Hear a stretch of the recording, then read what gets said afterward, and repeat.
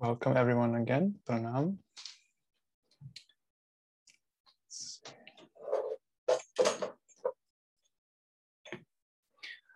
So this is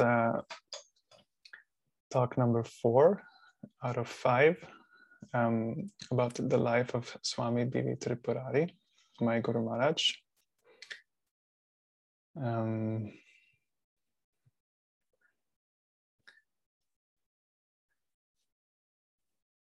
Could they hear me before? Okay. Let's see.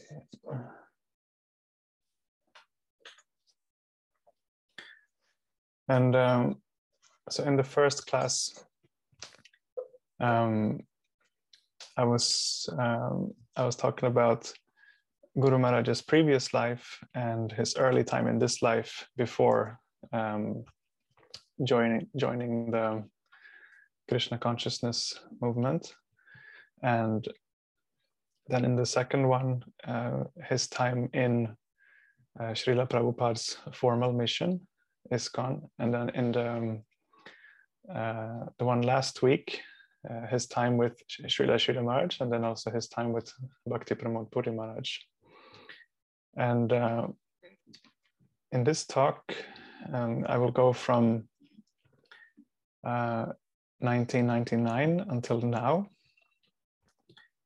And I may be going a little bit back and forth, not always following like a chronological order, because there are so many like layers.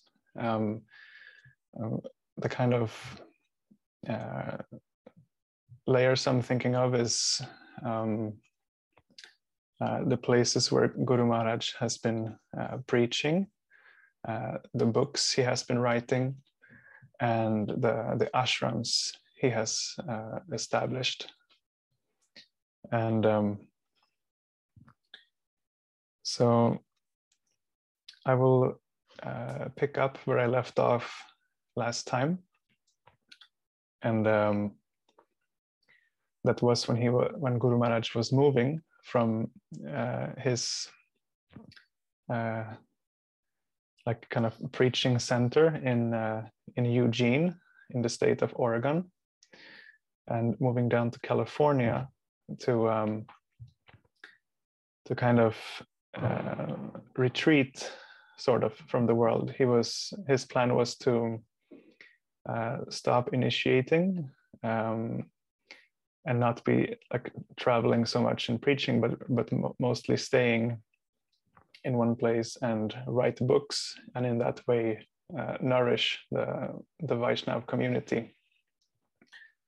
Because he was thinking that there are anyways so many others who are going around everywhere and preaching and initiating, but to do the service to just sit down and really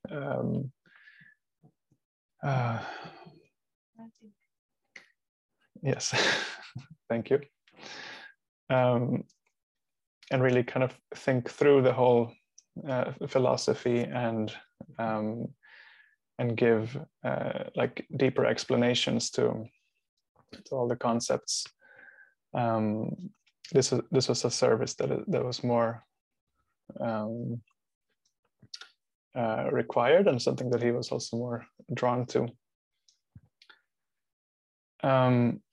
But it didn't last for very long before he was kind of drawn out to go to different places, because people, like as he has explained, like once you like write books and they come out, then people become attracted, and they want to hear more, and some people want to get initiated. So then kind of the preaching was kind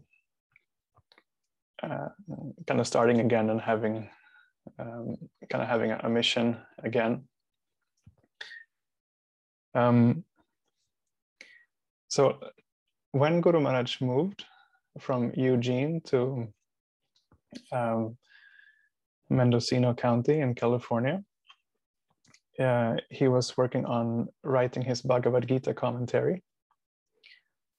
And he also had in mind at this time to kind of establish places, ashrams, that would correspond with the books, so that when people read his books and then they come and visit him at the ashram, it should like make sense for them that, okay, if he is writing a book like this, then it makes sense that he is living in a place like this. So he established Audarya there in Mendocino in California, and he lived there with only a few disciples, three disciples or so, and his plan was to continue like that. And but they were doing like pioneering, like they bought the land for establishing Audarya,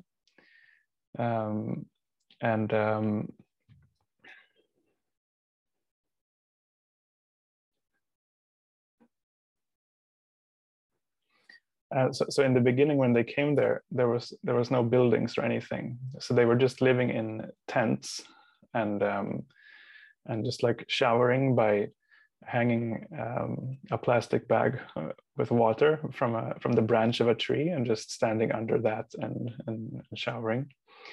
And so Guru Maharaj, he was finishing his Bhagavad Gita commentary, like finishing to write it while he was still living in a tent.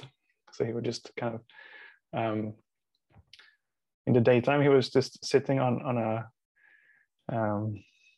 like on a chair with a small desk just outside in nature, and writing, and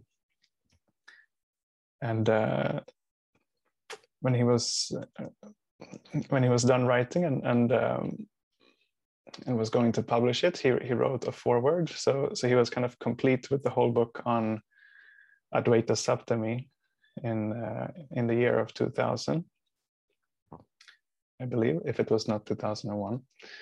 And he dedicated the book to the great grand disciples of Srila Bhaktisiddhanta Saraswati Thakur.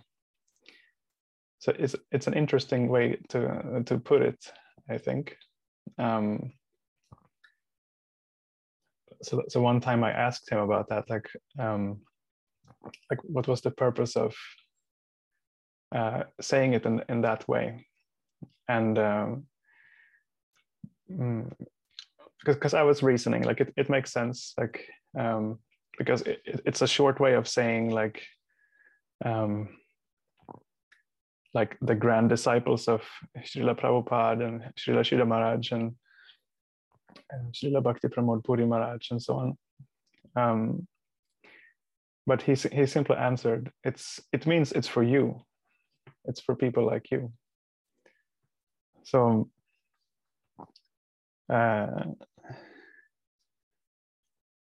so he meant that like for like his own disciples and disciples of his peers, kind of those who are like in the same generation as him. So the deities that he installed there at Audarya was the ones that he had before from his previous temple in Eugene, big murtis of Shri Shri Gauranitai. And he has explained, because he got the small Gauranitai deities in the 70s on the instruction of Srila Prabhupada, and they are both with their arms up. But these the big deities, then Mahaprabhu is with one hand up and one hand out, and Nityananda is with two hands reaching forward. And Guru Maharaj has shared that that form of Gauranitai came to him like from worshiping the small Gauranitai deities. He was inspired to, like in his heart, to see them in the way that like in the position that the big deities are. So as he has explained, I will also give another example of that. But he says like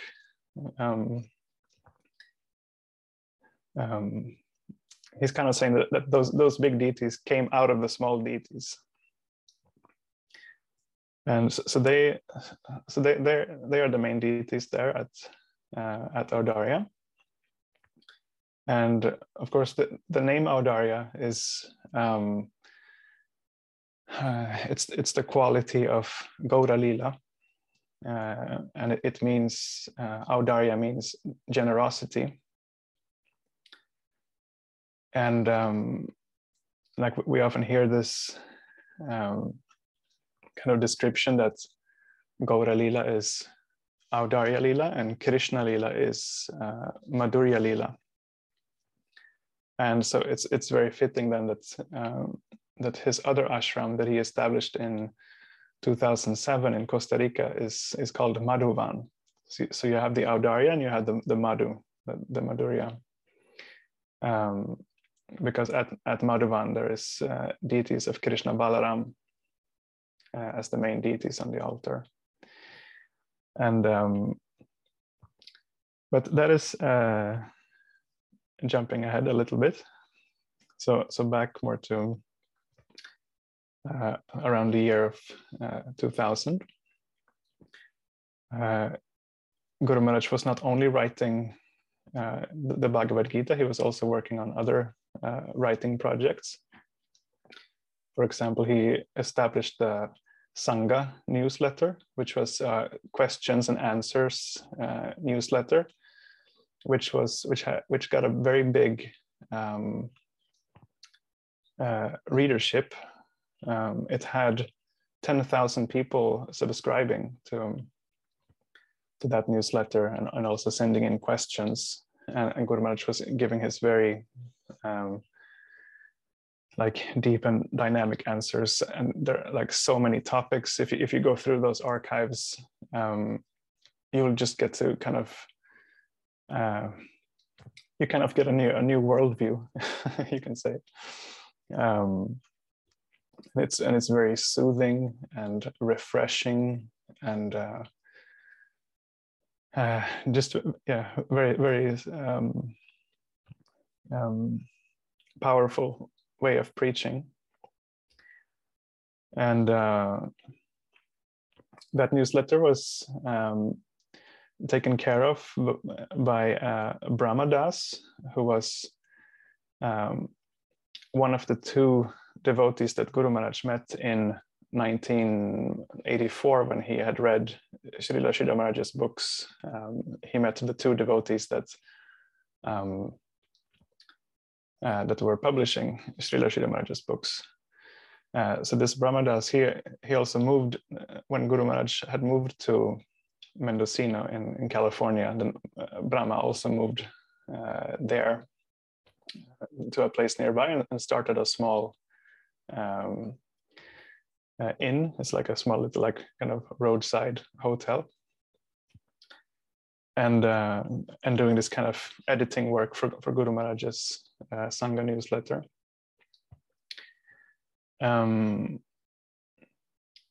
Guru Maharaj was also going down every year to the Ratha Yatra in San Francisco, and also Agnidev Prabhu moved down to a city nearby called Santa Rosa, and so he was going to lead the kirtans at the Ratha Yatra, and Guru Maharaj and the other devotees also came to participate. And so the program was that they would have Guru Maharaj would prepare the devotees before going down to participate in the Ratha Yatra. So they would have let's say like a 5-day festival at Audarya, where Guru Maharaj would give classes on Ratha Yatra to get everyone kind of tuned in to the mood of the Jagannath Puri Ratha Yatra and Mahaprabhu's feelings for Jagannath. And so he would kind of get everyone excited about that, about Mahaprabhu and about Jagannath, Baladev, Subhadra. And then they would all go down to San Francisco and participate with very full absorption. And this also reminds me of Rameshwar, who was the kind of temple leader when Guru Maharaj joined Prabhupada's movement in the 70s, because he one time said to Guru Maharaj that Ratha Yatra is because they had Jagannath deities there also in the Los Angeles temple, and Rameshwar told Guru Maharaj that Ratha Yatra is the one day of the year when you can know what's on the deity's mind. So they were kind of like in that spirit when they were going down to Ratha Yatra from Audarya down to San Francisco. And at one of those Ratha Yatras,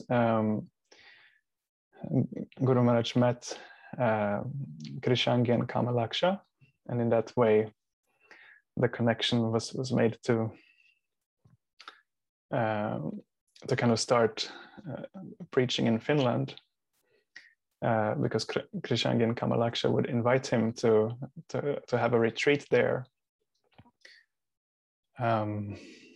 every summer. So Guru Maharaj started going there, and one summer he was giving a series of lectures on the Shikshashtakam, and the devotees there asked him that this should be a book. So Guru Maharaj started to put that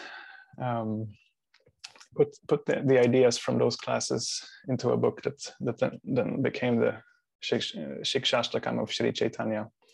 So he dedicates that book to his Finnish disciples, if you look at the first page there.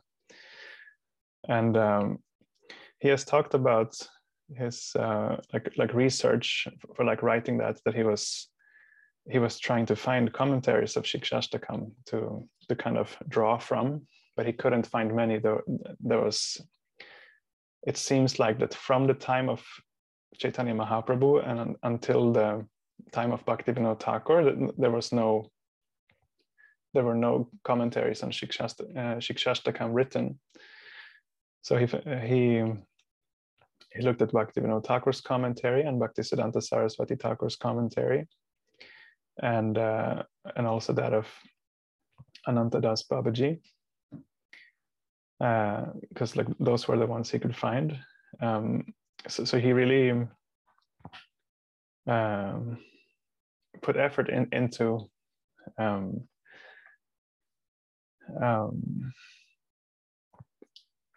putting to words like there's so many things in the Shikshashtakam that can be unlocked. So since there hadn't been so many commentaries, he really like did an effort to bring out a comprehensive commentary, and also of course in modern language with new insights. I should also rewind again. Like I said, I will be jumping back and forth because it's hard to keep a straight line with all of these things. But going back to his thinking about the Bhagavad Gita, he has told that when he joined the temple as a young brahmachari, there was like a division of devotees. Like there was the Bhagavad Gita devotees and the Srimad Bhagavatam devotees. So it means like the devotees who prefer to read the Bhagavad Gita and think and feel like everything is in there, and then there's those who prefer the Srimad Bhagavatam. And Guru Maharaj has said that he was always a Srimad Bhagavatam devotee, and like I mentioned, he has studied Srila Prabhupada's Srimad Bhagavatam about 30 times. But he only read the Bhagavad Gita like 10 times, he said. So he felt like he hadn't done justice to the Bhagavad Gita. Like he felt that Bhagavad Gita deserves more attention from him. So he was interested. He was taking inspiration from those Bhagavad Gita devotees, because he had heard them say such things like everything is in the Bhagavad Gita. So he was trying to find like in what way everything is in the Bhagavad Gita, and he got very absorbed in that. He said that every chapter that he was commenting on, he felt like that chapter by chapter, that every chapter was the best one. Like going through the first chapter, then this is the best chapter, and then going to the second chapter, oh, this is even better, and then the third even better, and so on throughout the whole Bhagavad Gita. And he has still said like that he felt afterwards, or he feels now, that so much more could be said. Like so he has even he has talked about like writing another Bhagavad Gita commentary, and he has mentioned how Srila Prabhupada also was saying like that when someone asked him one time, like, Prabhupada, what will be your next book? And Prabhupada said, yeah, I was thinking the Bhagavad Gita. And then some devotee said, but you already translated the Bhagavad Gita. And he said, yes, but it can be done so many times. And also Bhaktivinoda Thakur wrote 2 commentaries of the Bhagavad Gita. And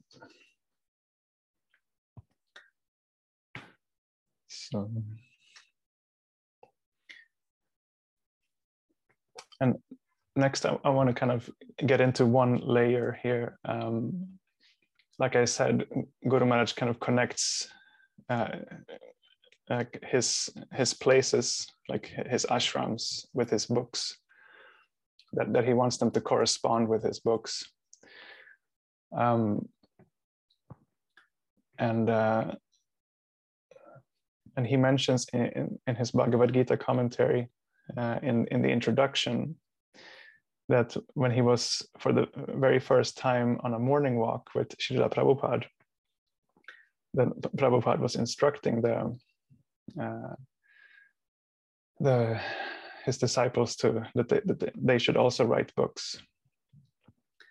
And on that same morning walk, Guru Maharaj describes a beautiful vision that he had. And he describes it like this. And this is at a point when Prabhupada and the devotees had become silent. They were just walking in silence. So Guru Maharaj writes, "The silence continued, and I felt the need to absorb my mind in spiritual thoughts, lest it not take full advantage of the opportunity at hand. Crossing the field, as if influenced by a force beyond myself, I thought spontaneously of Vrindavan, Krishna, and his cowherds and cows. Almost effortlessly, my mind became absorbed in a sense of the pastoral setting of Vrindavan and Krishna's leelas of cowherding with his friends. Where were we, really?"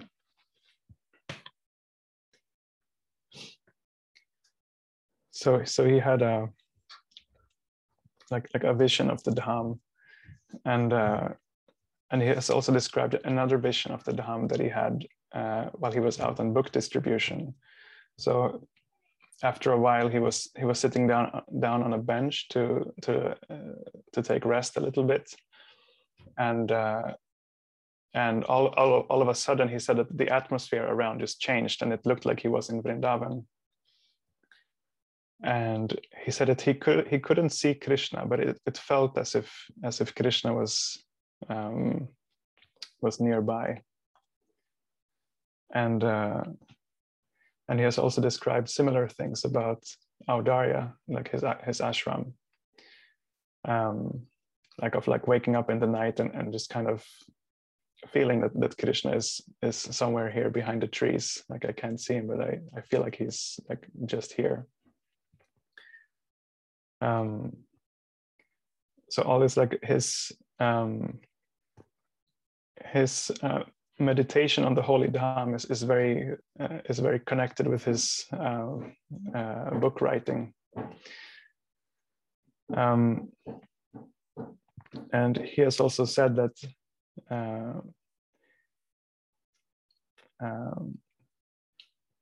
well, he hasn't made, he didn't draw the comparison, but like that I'm doing, but he has, like it said, for example, in Shastra that Krishna and his holy Dham is non-different. And Guru Maharaj has said about his ashrams that he is non-different from them. One time he expressed it like this. He said that my places are me through and through.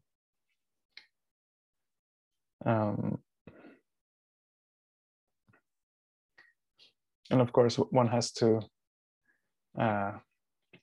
tune into that to be able to see that. And studying his books is one way of doing that.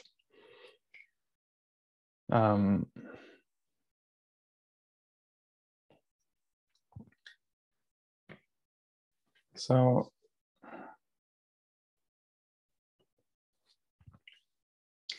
I want to also rewind again and give kind of one more layer that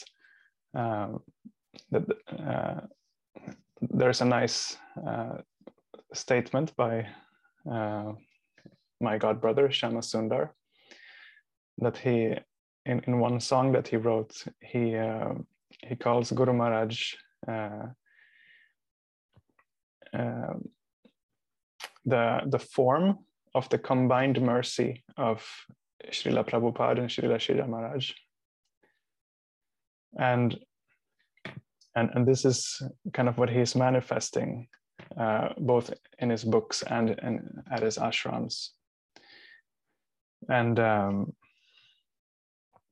Guru Maharaj has explained, like for example, like Mitra Sen was saying in his interview with Archana the other week, that people are usually, like, people aren't really rational in the first place. Like, we always have the feeling first, and then we rationalize. And Guru Maharaj has described kind of how Srila Prabhupada and Srila Sridhar Maharaj would like complement each other in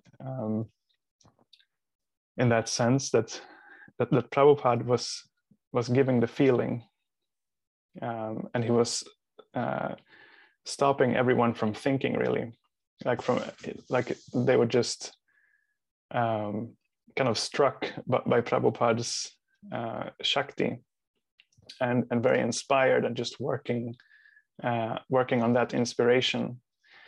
And Prabhupada was putting many things in their heart. And Guru Maharaj has explained how that when they came to Srila Sridhar Maharaj, it was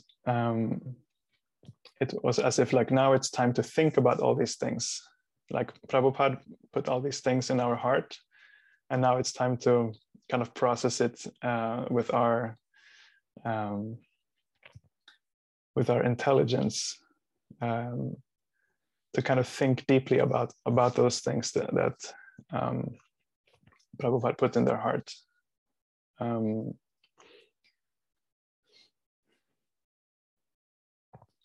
So also like the instruction from Srila Prabhupada to Guru Maharaj was to just spread the teachings of bhakti far and wide, just distribute, just kind of put it out there, just spread seeds and so on. But then Srila Sridhar Maharaj's instruction was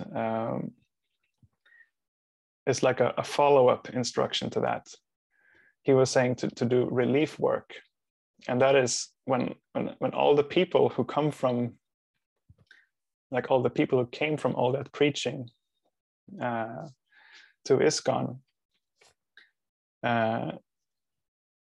or let's say it like this, a lot of people had come from all that spreading of bhakti, and they had joined ISKCON, but then there was a lot of problems in ISKCON when Prabhupada left the world, and people were leaving ISKCON because they were disappointed with all the chaos.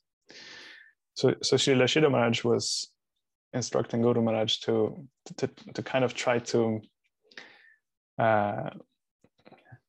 help those people who were leaving, who were feeling disappointed. So to kind of show them that there is an alternative. There is like there are like still good examples to follow, and also to nourish them, because like maybe they weren't leaving ISKCON because they were like only because of all the problems, but also because maybe they just weren't getting nourishment. Of course, those two things are related highly.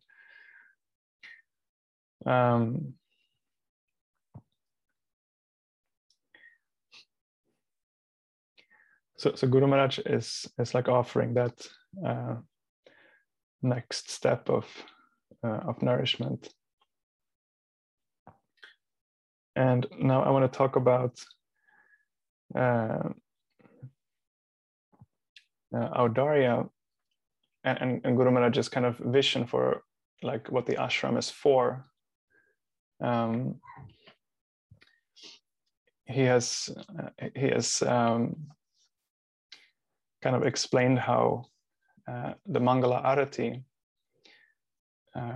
like ideally, this is ideally how it should be, that you come for the Mangala Arati and you stand in front of the deities and look at the deities, and the image of them should become imprinted in your mind. And then you carry that impression of the deities in your mind throughout the whole day as you're doing service. And you should always be doing service. This doesn't mean like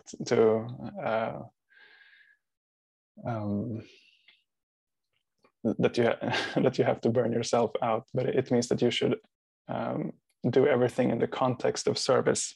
Like you should like meditate on in what way everything that you're engaged in is service, even if you're resting or if you're reading or chanting. So you get the imprint in the morning, carry that imprint with you from moment to moment of service.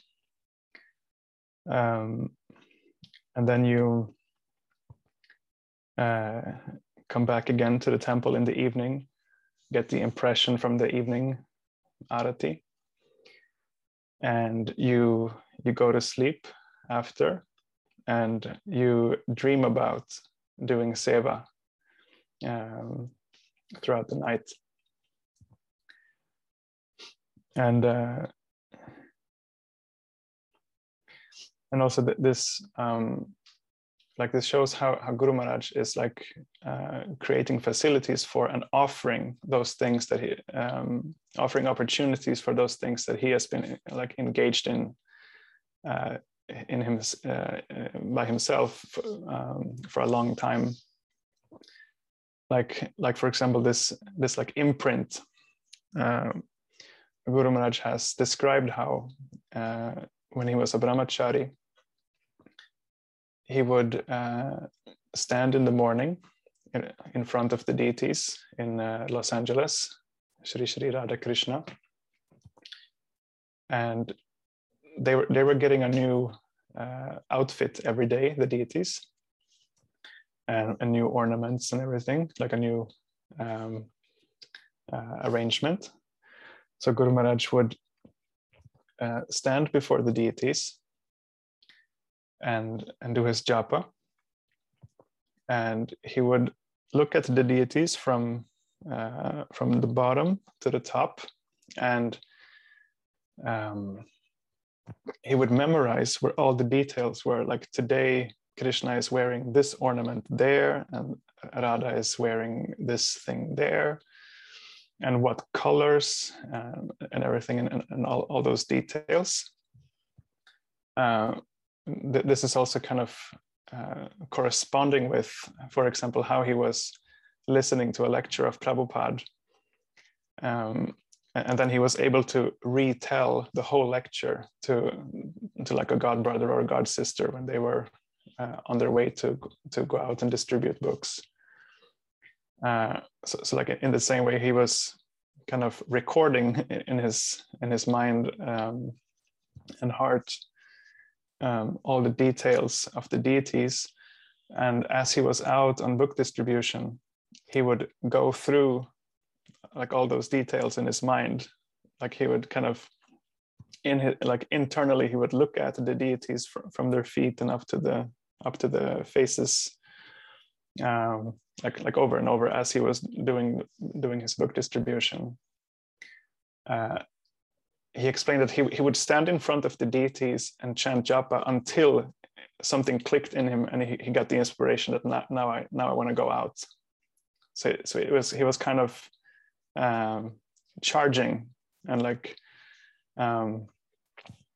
when fully charged, then go out and distribute and give that charge. Like that's like how he was so powerful at book distribution. He was fully charged, and he's just like letting out that charge. Like there is no, of course there's effort, but it's like he says, it's effortless effort. It's just charge going out.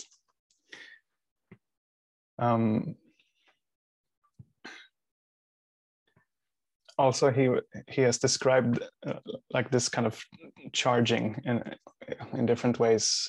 Also, like the example I gave before about preaching to the devotees about Ratha Yatra, and then going to Ratha Yatra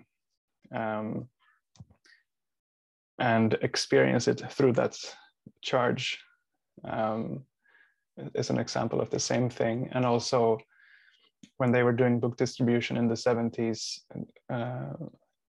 I've heard stories of like how Guru Maharaj would sit with the devotees inside a van, and he would read to them, for example, from the Chaitanya Charitamrita, and explain, like give explanations and preach. And at one point, everyone would be charged up by that Hari Katha, Shri Krishna Chaitanya Katha. And it was as if they would just burst out of the vehicle to go out and try to sell the books to people. And Guru Maharaj has, when he has given instructions about doing seva at the ashram, he has said that it shouldn't be just mindless work. It should all be seen in connection to Krishna. I mean, it is in connection to Krishna, and you should pay attention to that.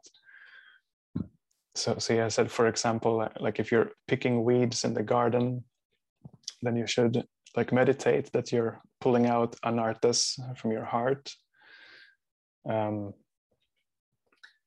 He has also given a nice correlation with something that's described in Bhakti Rasamrita Sindhu, that describes that like Bhava Bhakti is like doing bhakti just like directly from the heart, and sadhana bhakti is to more like do effort to engage in service, and like with the goal of becoming, with the goal of attaining bhava.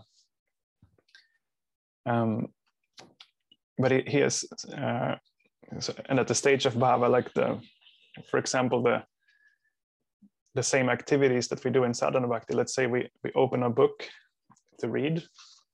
That is an effort to that we are doing with the aspiration to develop bhava bhakti. But for a bhava bhakta, if a bhava bhakta takes the book and opens it, that in itself is bhava. Like it's an anubhava. It's an ecstatic movement to like open a book and read, or to chant japa, or do deity worship. It's bhava seva, as it's called.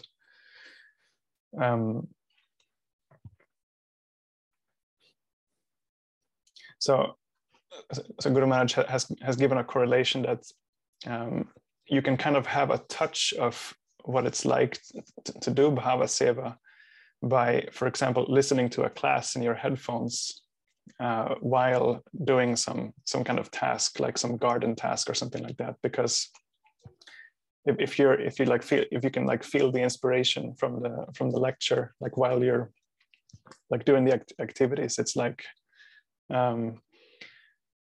it is like almost like bhava seva.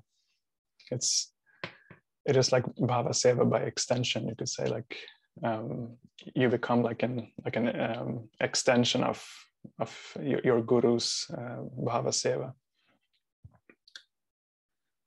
And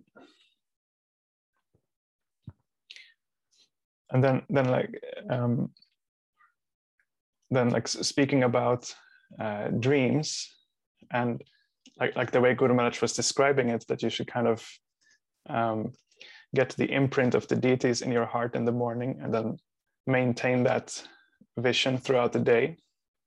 Try to hold that vision by living in such a way that you're not just spilling it out, like you live in a way that's just holding that. Then like you will be able to like maintain that also in your dreaming life at night. And Guru Maharaj is a very beautiful example of that, because for him, like when he's coming to Mangal Arti, it's not that he is only like endeavoring to get an imprint that will last and then help him, but he already has the imprint from his night, from sleeping. He is already like doing service there, and coming to Mangal Arti is just continuing. It's like 24 hours engagement in bhajan. And I have one beautiful memory about that. It's one time when I was offering Arti at one Mangala Arti. When I came to the point where, like let's say for example, I don't remember which article I was offering at the time. It was maybe the chamara or something. So then when I had offered the chamara to the deities, and I turned around to offer the chamara to the devotees, then Guru Maharaj and the devotees were running around in a circle, and they were chanting Nitai Chaitanya Bole Nachre Amarman, Nitai Chaitanya Bole Nachre Amarman, Nachre Amarman, Nachre Amarman. And like, but very kind of loud and enthusiastic, and And after the arati was over, Guru Maharaj just told us that before he came to the Mangal Arati, he woke up from a dream that he was doing just that he was running in a circle with the devotees and chanting that bhajan of Bhaktivinoda Thakur, or chanting that kirtan of Bhaktivinoda Thakur. And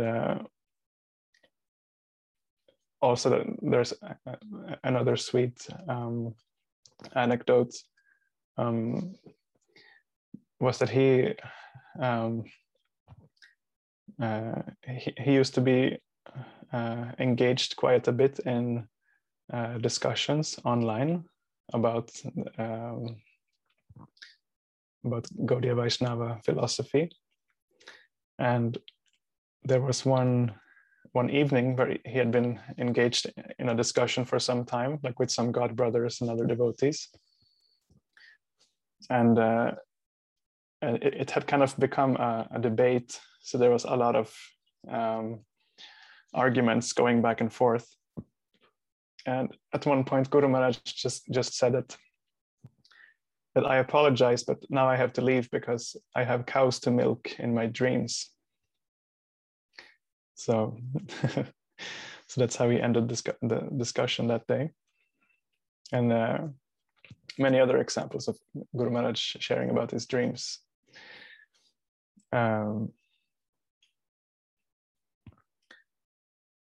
So I also, let's see here. So at Audarya, there's a morning song, like the Mangala Arati song is a song that he kind of gave the idea, and then he got help from some devotees to write it in Bengali. But it's a vision of the morning time of Shri Chaitanya Mahaprabhu.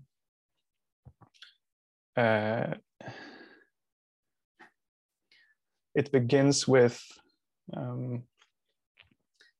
like all the devotees coming to and going towards Mahaprabhu's like home, or in the case of the ashram, then it's all the devotees coming to the temple in the morning. And then it describes how Mahaprabhu is laying in bed, and he wakes up from the sound of the parrots who are singing about Radha and Krishna. Then he sits up in bed and meditates on Radha and Krishna. Then Nityananda Prabhu comes to his door with some other devotees, and Sachi Mata comes to wake up Mahaprabhu. And Mahaprabhu goes out in the courtyard, and devotees come with camphor lights and offer arati to him. And it is at the end of this song that I mentioned in one previous class that Guru Maharaj he put his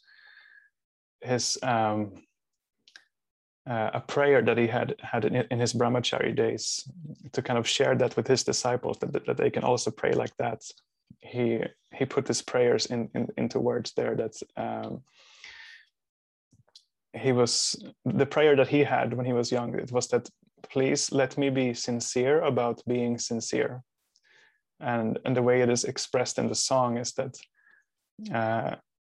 one day I hope to say honestly that I don't want anything else than love for Shri Chaitanya Mahaprabhu.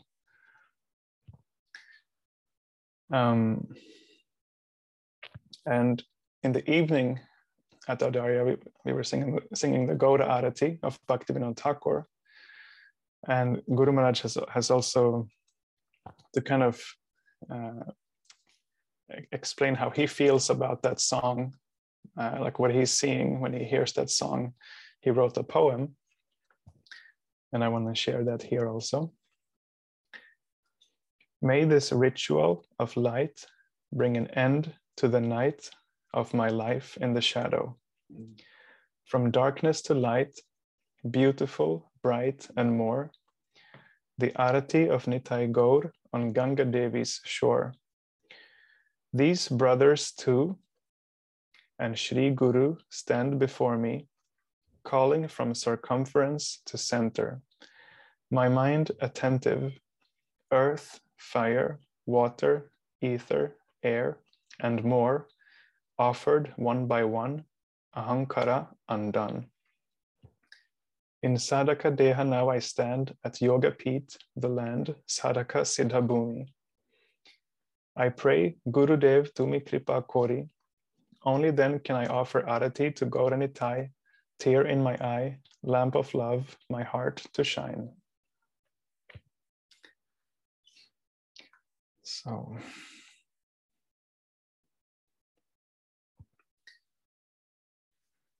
and so that is something about his Audarya ashram. To say something, now it's already very late, but just to like mention something about Madhuvan. Like I said, like you have Audarya and then you have the Madhu, Madhurya, Madhuvan. There are the deities of Sri Shri Krishna Balaram, Dauji Gopal. And just like Guru Maharaj explained with the big deities of Gauranitai coming out of the small deities, he has said the same thing about Dauji Gopal, that the kind of human-like deities of Dauji Gopal came out of the worship of the Krishna Balaram Govardhan Shilas. And yesterday, Chitta Hari told a story of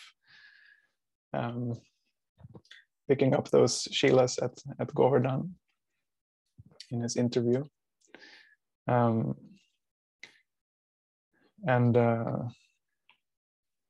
there is a lot to share there also about Madhavan. Guru Maharaj has told like the story of how it kind of clicked with the owners of that land, like that they were much in need to sell the land because of the situation that they were in, and Guru Maharaj was looking for a piece of land, and like they were actually praying. The owners, they're Catholics, so they were praying to God that they would find a buyer for the land, and Guru Maharaj was praying to find land. So it was a divine connection. And Guru Maharaj has described very poetically how the land there at Madhuvan has been waiting for Krishna Balaram to come for centuries, like all the generations of animals and birds and everything have all been waiting for Dauji Gopal to appear. Then we also have the Saragrahi ashram in North Carolina, and there you have both Gaura Lila and Krishna Lila, because it's the deities there is Gaura, Radha Madhava, and Guru Maharaj does stress very much that ultimately there is no difference between Gaura Lila and Krishna Lila, because Gaura Lila is an extension of Krishna Lila. In the same way, Navadvip is an extension of Vrindavan. It can also be seen the other way around, that Krishna Lila comes from Gaura Lila. It's explained like that in Chaitanya Charitamrita. Of course, it's all just going around. It's like the chicken and the egg. So Saragrahi, which means essence seeking, is to see that essence, that Gaura Lila and Krishna Lila is the same. Like Bhaktisiddhanta Saraswati Thakur said, Mahaprabhu Shri Chaitanya Radha Krishna Nahe Anya. That Mahaprabhu is none other than Radha Krishna combined. And Srila Shridhar Maharaj has written a very beautiful song about this that he calls Shri Saraswati Arati. So it's like an arati to to Bhaktisiddhanta, but it's mainly glorifying this vision that Bhaktisiddhanta had of Mahaprabhu and Radha Krishna. Of course, it's not something that Bhaktisiddhanta invented, but he really put emphasis on it by starting to install deities of Mahaprabhu next to Radha Krishna. And there's a beautiful song that Srila Shri Maharaj kind of puts light on this,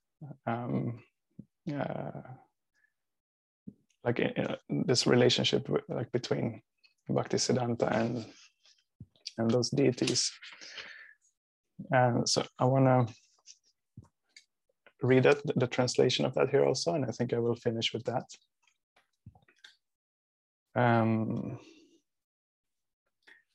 All glory to the voice of Shri Gauranga, the embodiment of Srila Bhaktivinoda Thakur's mercy, Srila Bhaktisiddhanta Saraswati Thakur. He manifested Shri Gauranga's service for the upliftment of the world. His teaching of devotion is pure, brilliant, and enlightening. All glory to the combined form of Shri Shri Radha Shyam, Shri Gaura Roy on the right, Shri Radha on the left, and the dark cowherd boy himself in the middle. Vraja's rasa manifests in a new way in Navadvip. Madhura rasa dresses newly in benevolence. So there it mentions in the Bengali udare, which is the kind of it's a form of the same word of audarya. It says udare madhura raga abhinavasaji. Sweet divine love, Vraja's essence, reaches its climax in Shri Gauranga's pastimes. Shri Gauranga earnestly embraces Shri Radha's heart and halo and takes his place on the right to show his rasa's glory. Seeing Krishna's secret endeavor to taste her threefold rasa, Radha is fulfilled and smiles gently. Remaining in the middle, the flute player declares with the song of his flute, with Radha's wealth, I am Gaura Sundar. If you serve Gauranga, my form, which is cherished in the temple of Radha's heart, will be fully revealed to you. Gauranga Mahaprabhu appeared in Nadia, and Providence combined the savior of the fallen, the Kali Yuga avatar within him. This type of arati is unknown to Brahma and Shiva. Only a recipient of Shri Gauranga's devotees' mercy reaches such perfection. Devotees see this arati by the mercy of Shri Swarup Damodar, Shri Ramananda Roy, Shri Rupa, Shri Sanatan, Shri Raghunath, Shri Jiva, and their associates. All glory to Shri Guru, Gauranga, and Radha Govinda Sundar. All devotees glorify them always and forever. So here I will end, and there are many things in my notes that I didn't really have time to elaborate on, but of course, Guru Maharaj, other than the Shikshashtakam and Bhagavad Gita, he also wrote his commentary to Gopal Tapani Upanishad, sacred preface, helped writing Oh My Friend about Srila Prabhupada's inner life. He wrote a book called A Form of Beauty, which is describing different leelas of Krishna, accompanied by paintings of a very good artist named Sharma, B.G. Sharma. There's also a small book called Songs of Mercy, I believe, that he wrote together. It's both his writings and those of Bhakti Vallabh Tirtha Maharaj. see if I have a list here. And also, I should mention that he started preaching in Poland in the kind of mid 2000s, and also in Portland, up in the state of Oregon, and in UK and in North Carolina. He started doing the Swami call that we still have every Sunday, started from the preaching he did in North Carolina. Yes, there are many things to mention. He did the kirtan for the reinstallation of Srila Prabhupada's Murti in Vrindavan in 2007, which is very significant and deep, and a beautiful kind of outward example of Guru Maharaj's intimate connection with Srila Prabhupada. And like just the synchronicity of how that happened with him visiting Vrindavan after not having visited Vrindavan for many years.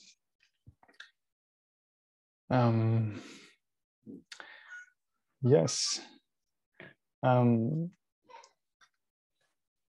So I will end there. If anyone wants to add any comments or ask any questions.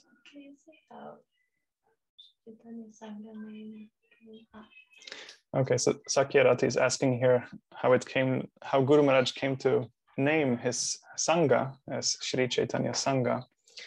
Because as I mentioned in the previous lecture, Guru Maharaj's mission used to be called the Gaudiya Vaishnav Society. But that kind of formal mission was closed down in 1999, and then it was simply Audarya, or the newsletter was called Sangha. But now the mission is called Shri Chaitanya Sangha, and that actually comes from Brigupad from Finland. Did they come up with the name? Yeah. Yeah, I know they made a group, but yeah. Did they come up with the name? I thought together. Oh, okay. Yeah, so anyone can correct me on this if I'm wrong, but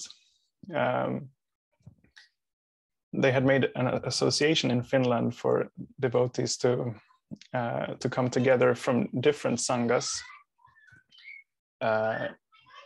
as they were not allowed to participate in the ISKCON temple. Like they felt that they want to have some kind of association, so they called it Shri Chaitanya Sangha. And when Guru Maharaj heard that name, he liked it, so he took it and used also for his own mission. And it's also very appropriate if you look at that history, then, because our Sangha is made of devotees from many sanghas, and also we relate with many sanghas.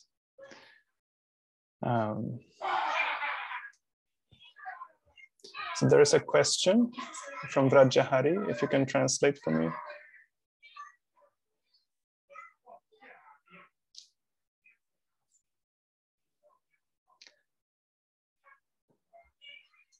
Ananga Manjari, can you hear me? Can you translate the question?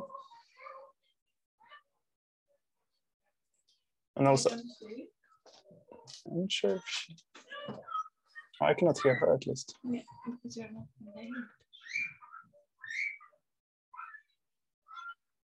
Okay, now I can hear you. Sorry, I couldn't hear you before.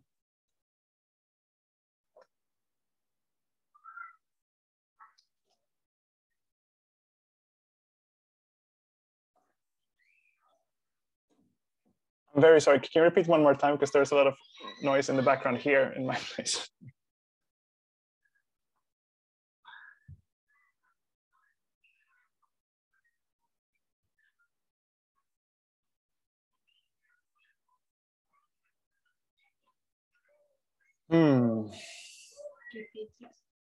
Oh yes, so I will repeat the question because on Facebook they cannot hear the Spanish side. so Vrajahari is asking if there's any particular place in India that is especially dear to my Guru Maharaj, that would be considered a place of pilgrimage, like for us, for his disciples. And I think there are many places.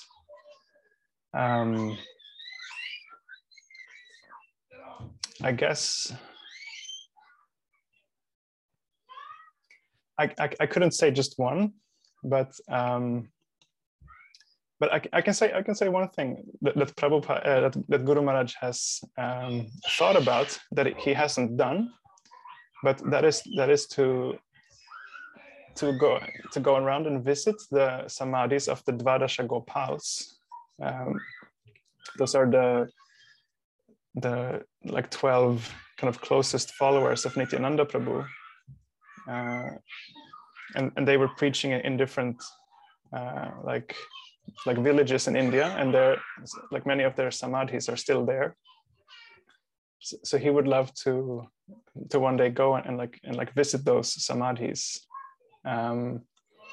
Otherwise, the Krishna Balaram temple in Vrindavan is very special, of course, Prabhupada's temple, given how deeply connected Guru Maharaj was with helping Prabhupada to like build that temple, like by raising money for building the temple.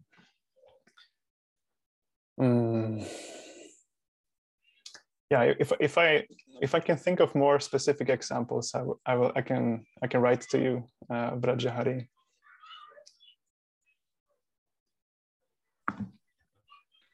Haribol. Haribol. Hey, thank you for the interesting talk once again. I have a question about Audarya. Like you told this beautiful background story for Madhuvan, like how the prayers kind of called Guru Maharaj to come there. So do you know if there's some kind of like similar story to Audarya as well? Like how did Guru Maharaj find the place, and how did he know that like this is the place where I want to build my ashram? So the only thing I remember hearing about that was like that they were visiting different places, Guru Maharaj and those few devotees who came with him, and that's what is now Audarya was one of them, and I think Guru Maharaj at first was not really sold on that place specifically, but of course, like I said, also he found Krishna there, or you could say he established Krishna there. But he has said about Saragrahi, when he found the land that then was Saragrahi, like he was saying that when he came onto that land, it was as if hearing Krishna playing his flute in one ear and Balaram blowing his horn in the other ear. So thank you for bringing the topic up, because that made me remember that. So I hope that's something.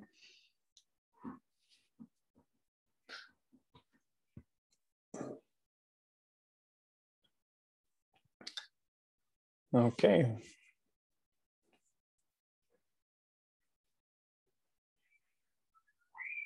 Okay, so we'll stop here, and next Friday will be the last one. And so since the first episode was about Guru Maharaj's previous life, and this episode is until now, then the last episode next week will be about Guru Maharaj's next life, about his upcoming life. So that will be very exciting. So see you all there, and see you all for the other Tattva Viveka programs. Thank you, Ananga Manjari, for translating. And yes, have a nice week. Gaura Premanande Haribol. Haribol. Shyamananda Prabhu ki jai. Vaishnava Sangha ki jai.